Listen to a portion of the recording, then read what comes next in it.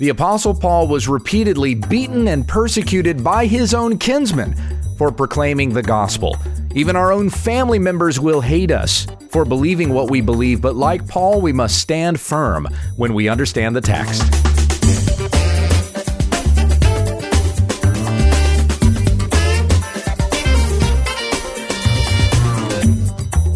This is When We Understand the Text, studying God's Word to reach all the riches of full assurance in Christ. Thank you for subscribing, and if this has ministered to you, please let others know about our program.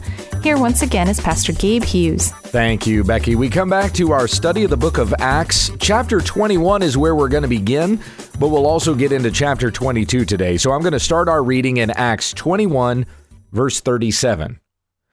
As Paul was about to be brought into the barracks, he said to the tribune, "May I say something to you?" And he said, "Do you know Greek? Are you not the Egyptian then who recently stirred up a revolt and led the 4,000 men of the assassins out into the wilderness?" Paul replied, "I am a Jew from Tarsus in Cilicia, a citizen of no obscure city. I beg you, permit me to speak to the people." And when he had given him permission, Paul, standing on the steps, motioned with his hand to the people. And when there was a great hush, he addressed them in the Hebrew language, saying, "Brothers and fathers, hear the defense that I now make before you." And when they heard that he was addressing them in the Hebrew language, they became even more quiet. And he said, "I am a Jew, born in Tarsus in Cilicia, but brought up in this city, educated at the feet of Gamaliel, according to the strict manner of the law of our fathers, being zealous, delivering to prison both men and women, as the high priest and the whole council of elders can bear me witness. From them I received letters to the brothers, and I journeyed toward Damascus to take those also who were there and bring them in bonds to Jerusalem to be punished. As I was on my way, and drew near to Damascus, about noon, a great light from heaven suddenly shone around me, and I fell to the ground, and heard a voice saying to me, 'Saul, Saul, why are you persecuting me?' And I answered, 'Who are you, Lord?' And he said, 'I am Jesus of Nazareth, whom you are persecuting.' Now those who were with me saw the light, but did not understand the voice of the one who was speaking to me. And I said, 'What shall I do, Lord?' And the Lord said to me, 'Rise and go into Damascus, and there you will be told all that is appointed for you to do.' And since I could not see because of the brightness of that light, I was led by the hand by those who were with me, and came into Damascus. And one Ananias, a devout man, according to the law, well spoken of by the Jews who lived there, came to me, and standing by me said to me, 'Brother Saul, receive your sight.' And at that very hour I received my sight and saw him. And he said, 'The God of our fathers appointed you to know his will, to see the righteous one, and hear a voice from his mouth. For you will be a witness for him to everyone of what you have seen and heard. And now, why do you wait? Rise and be baptized and wash away your sins, calling on his name.' And when I had returned to Jerusalem and was praying in the temple, I fell into a trance and saw him saying to me, 'Make haste and get out of Jerusalem quickly, because they will not accept your testimony about me.' And I said, 'Lord, they themselves know that in one synagogue after another I imprisoned and beat those who believed in you. And when the blood of Stephen, your witness, was being shed, I myself was standing by and approving and watching over the garments of those who killed him.' And he said to me, 'Go, for I will send you far away to the Gentiles.' Up to this word they listened to him. Then they raised their voices and said, 'Away with such a fellow from the earth, for he should not be allowed to live.' And as they were shouting and throwing off their cloaks and flinging dust into the air, the tribune ordered him to be brought into the barracks, saying that he should be examined by flogging to find out why they were shouting against him like this. But when they had stretched him out for the whips, Paul said to the centurion who was standing by, 'Is it lawful for you to flog a man who is a Roman citizen and uncondemned?' When the centurion heard this, He went to the tribune and said to him, "What are you about to do? For this man is a Roman citizen." So the tribune came and said to him, "Tell me, are you a Roman citizen?" And Paul said, "Yes." The tribune answered, "I bought this citizenship for a large sum." Paul said, "But I am a citizen by birth." So those who were about to examine him withdrew from him immediately, and the tribune also was afraid, for he realized that Paul was a Roman citizen and that he had bound him. So I went ahead and went all the way through chapter 22 there, save for verse 30, because that really goes into Paul standing before the council when we get to chapter 23. So this is Paul's testimony before these in Jerusalem who wanted to put him to death. Paul was brought into the barracks. He said to the tribune, "Let me speak." And the tribune says, "Do you know Greek? Are you not the Egyptian then who recently stirred up a revolt and led the 4,000 men of the assassins out into the wilderness?" Now, Josephus does talk about an Egyptian Jew. For the tribune to ask Paul if he was an Egyptian, that wasn't an unusual question. It might seem like, isn't there quite an ethnic difference between a person from Judea and a person from Egypt? Well, Paul wasn't even from Judea. He was certainly Jewish by lineage. He was of the tribe of Benjamin, but he was born in Tarsus. So he was really of the Roman Empire. He was from Asia. So how is it that the tribune got him confused with an Egyptian? Well, Josephus actually writes about a revolt that was led by an Egyptian Jew. Remember that there was a Jewish settlement in Egypt at Alexandria. So there were certainly Jews that lived there. And this Egyptian Jew had to be put down by the Roman governor Felix, who we're going to meet in the story here in Acts in just a little bit. Josephus also spoke of the assassins or the dagger men. That's translated here as the word assassins, but they were men with daggers who terrorized Roman sympathizers by stabbing them in the crowds. So there'd be large crowds. They would go into the crowd, stab them, and try to do this discreetly. Of course, you stab enough people, eventually you get noticed. So this was the guy that had led this particular revolt. He had not yet been caught at this point in history. And when the tribune had heard about this ruckus that was being stirred up in Jerusalem, he thought that the Egyptian Jew had returned and he was stirring up all this trouble. So the tribune had him arrested, believing that he was somebody else. For all of these Jews to be stirred up and casting hatred at this guy, trying to kill Paul, the tribune thought they had a legitimate reason for doing so. So that's why he arrested Paul. And when Paul addresses him and says, "May I say something to you?" the tribune says, "Do you know Greek?" So Paul says something to him that leads the tribune to believe, Paul's speaking in Greek. So this is obviously a learned man. He has reason to question whether or not he's the Egyptian Jew coming to stir up trouble, but nevertheless asks him. And Paul replies, "I'm a Jew from Tarsus in Cilicia." So in other words, no way he's the Egyptian Jew that the tribune is looking for. He is a citizen of no obscure city. So Paul could prove that he was from this place. "I beg you, permit me to speak to the people," he says. And when the tribune had given him permission, Paul, standing on the steps, motioned with his hand to the people. And when there was a great hush, he addressed them in the Hebrew language, saying, so he's demonstrating his learnedness here. He has spoken to the tribune in Greek. He's addressing the Jews in Hebrew. "Brothers and fathers, hear the defense that now I make before you." And he had raised his hand and a hush came over the crowd before he began speaking. We've seen this gesture over the course of the book of Acts. Peter did it as well. He would raise his hand, silence the crowd, and then he would begin speaking. In verse 2, when they heard that he was addressing them in the Hebrew language, they became even more quiet. And he said, "I am a Jew."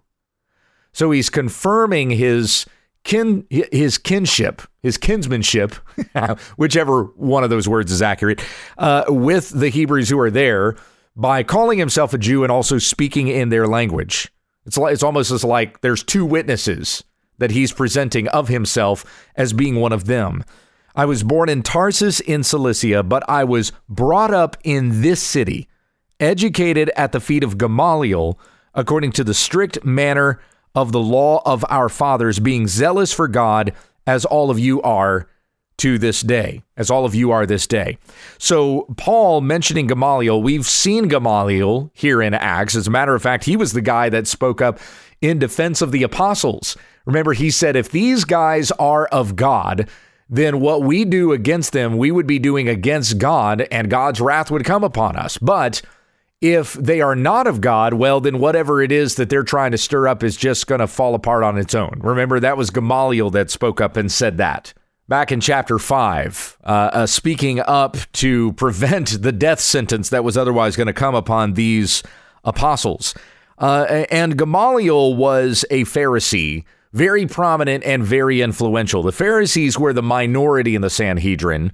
The Sadducees were the majority, but Gamaliel still had considerable influence, and he was a teacher of many. So Paul is demonstrating here that he was a Pharisee himself and educated under Gamaliel according to the strict manners that you adhere to even to this day. I persecuted this way to the death. Now, when you read that in your Bible, verse 4, I persecuted this way to the death. That's a capital W. So it's the word that's being used to describe Christianity. I said this earlier, but that word Christian only comes up 3 times in the New Testament. It's twice in Acts. We're about to come up on the second occurrence that you'll find it in Acts. And Peter mentions it also in 1 Peter, where he talks about being persecuted for being a Christian. Rejoice in that name. Even though that word Christian was used as a derogatory term, when somebody says that of you, rejoice that you are being persecuted for the name of Christ, for we are sharing in the sufferings of Christ. Christians didn't call Christianity Christianity. They referred to it as the faith or the way. And that's how Paul describes it here. I persecuted this way to the death, meaning that those who were adherents to it, who were walking in the way, were put to death, binding and delivering to prison both men and women, as the high priest and the whole council of elders can bear me witness. From them I received letters to the brothers, and I journeyed toward Damascus to take those who also were there and bring them in bonds to Jerusalem to be punished. Now, we read all of this back in Acts 9. This is what Paul was on his way to Damascus to do, to gather up the Christians, imprison them, and punish them to death. Verse 6, as I was on my way, and I drew near to Damascus, about noon, a great light from heaven suddenly shone around me, and I fell to the ground and heard a voice saying to me, Saul, Saul, why are you persecuting me? And I answered, who are you, Lord? And he said to me, I am Jesus of Nazareth, whom you are persecuting, just as we read the story back in Acts 9. Now those who were with me saw the light, but did not understand the voice of the one who was speaking to me. I think when I explained this back at Acts 9, I said that they heard the voice, but did not see the light. I probably had that backwards. But they saw the light, but did not hear the voice. They certainly heard something, but they couldn't understand it. Jesus nevertheless spoke to Paul in the Hebrew language, but it was only so Paul could understand it. The men who were with him knew that something was going on, but they didn't have any understanding of it. They could nevertheless testify. Some bright light appeared, knocked Paul down, struck him blind, and we had to lead him to Damascus because he couldn't go there on his own. They could testify of these things, though they could not absolutely say what it was that Jesus said to him. So Jesus told him to go into Damascus, verse 12, and one Ananias, a devout man, according to the law, well spoken of by all the Jews, came to me and standing by me said, Brother Saul, receive your sight. And at that very hour I received my sight and saw him. And he said, the God of our fathers appointed you to know his will, to see the righteous one, and to hear a voice from his mouth. And you will be a witness for him to everyone of what you have seen and heard. And now, why do you wait? Rise and be baptized and wash away your sins, calling on his name. And that's what Paul did. Now, this was similar to what Jesus told to Ananias. I will show him how much he must suffer for my name, and that he's going to go stand before kings and governors and speak the gospel to both Jews and Gentiles. And that's certainly what Paul has done in fulfillment of exactly what Jesus was going to do for his name. Verse 17, when I had returned to Jerusalem and was praying in the temple, I fell into a trance, and I saw him, saying to me, make haste, get out of Jerusalem quickly, because they will not accept your testimony about me. And I said, Lord, they themselves know that in one synagogue after another I imprisoned and beat those who believed in you. And when the blood of Stephen, your witness, was being shed, I myself was standing by and approving and watching over the garments of those who killed him. This was Paul saying to Jesus, are they really going to listen to me, share your gospel with them, when they know what it is that I was doing to Christians prior to your appearance to me? And Jesus said, go, I'm going to send you far away to the Gentiles, where they don't know this thing that you have done. Paul is going to have an opportunity to speak the gospel afresh to those ears who certainly need to hear it, to those who have been worshiping false gods and need to have their hearts turned to the one true God. So verse 22 now says, as Paul has been sharing this testimony with them, it says, up to this word, they listened to him. Those Jews that were there at Jerusalem, hearing Paul address them in the Hebrew language. But then they raised their voices and said, away with such a fellow from the earth, for he should not be allowed to live. Now, why is that? Why is that their response? Did they want to give Paul the death penalty because he had approved of the stoning of Stephen? No, absolutely not. That's not what it was that they wanted to kill Paul for. They wanted to kill Paul because he was a traitor, because he had gone from being a Pharisee who was zealously defending the Mosaic law, or believing that he was. The fact of the matter is that anybody who was defending the law against the Christians and putting Christians to death because of the gospel that they proclaimed, they didn't even understand Moses and the prophets. So when Jesus says in Luke chapter 16, if they don't listen to Moses and the prophets, neither will they believe someone who rises from the dead. The reason why they are putting Christians to death has nothing to do with their zealousness for the law, because it's misplaced. They don't even understand the law. They don't understand the law and the prophets and what they were speaking toward and what it was pointing to. And that was Jesus Christ the Lord. They don't get that. So really, it's their own system, it's their own way, it's their own idol that they have exalted, believing that they're worshiping God, but it's really a God of their own making. That's what it is that they're defending. That's what they want to kill Paul over, because he's coming in, preaching the gospel, smashing down all these idols that the Jews have raised up in the place of God. Now, they're not literal idols, of course. There's not idol statues that have been raised and erected in the temple. It's the fact that they are worshiping a God other than the one who was sent by the Father. They do not worship Jesus Christ, the Lord, so therefore they do not worship God at all. But they believe Paul to be a traitor to his very calling, a traitor to the Jews themselves, a traitor to the law that he was expected to teach and uphold. And so they say this man should not even be allowed to live. And as they were shouting and throwing their cloaks and flinging dust into the air, the tribune ordered him to be brought into the barracks, saying that he should be examined by flogging to find out why they were shouting against him like this. So it's like the tribune is going, these guys have to have a legitimate reason to be carrying on like this and be so angry at Paul. And it can't be because they think of him as being a heretic and a blasphemer. The tribune couldn't even conceptualize of this. So he thinks there's some serious criminal activity going on by Paul. But really what Paul was guilty of was the same thing that Jesus was guilty of, if you'll pardon the expression. Jesus proclaimed the righteousness of God. Jesus proclaimed himself to be God. Jesus said, you cannot be saved by your works. You acknowledge me with your lips, but your heart is far from me. So repent, follow me, and you will be saved. And they put Jesus to death for proclaiming that, who then conquered death, showing that he really was who he said he was, the Son of God, the righteous one. The Apostle Paul is sharing in the same sufferings of Christ. And remember that Jesus has said to all of us in Matthew chapter 5, blessed are you when people revile you and hate you and utter all kinds of false, slanderous things on my account, because so they persecuted the prophets who were before you. So when people lie and slander you, lie about you and slander you because you are a Christian, because you uphold and do the righteous thing and desire to imitate and follow Christ, when people slander you because of that, because you pursue godliness and you want to live righteousness in your life, when people make fun of you and ridicule you for that, rejoice, because you are sharing in the sufferings of Christ. Rejoice in knowing that great is your reward in heaven, for Jesus said so. You remain faithful to him, you do not deny him before men, then he will acknowledge you before his Father who is in heaven. And we have the promise of an eternal inheritance with Christ our Savior.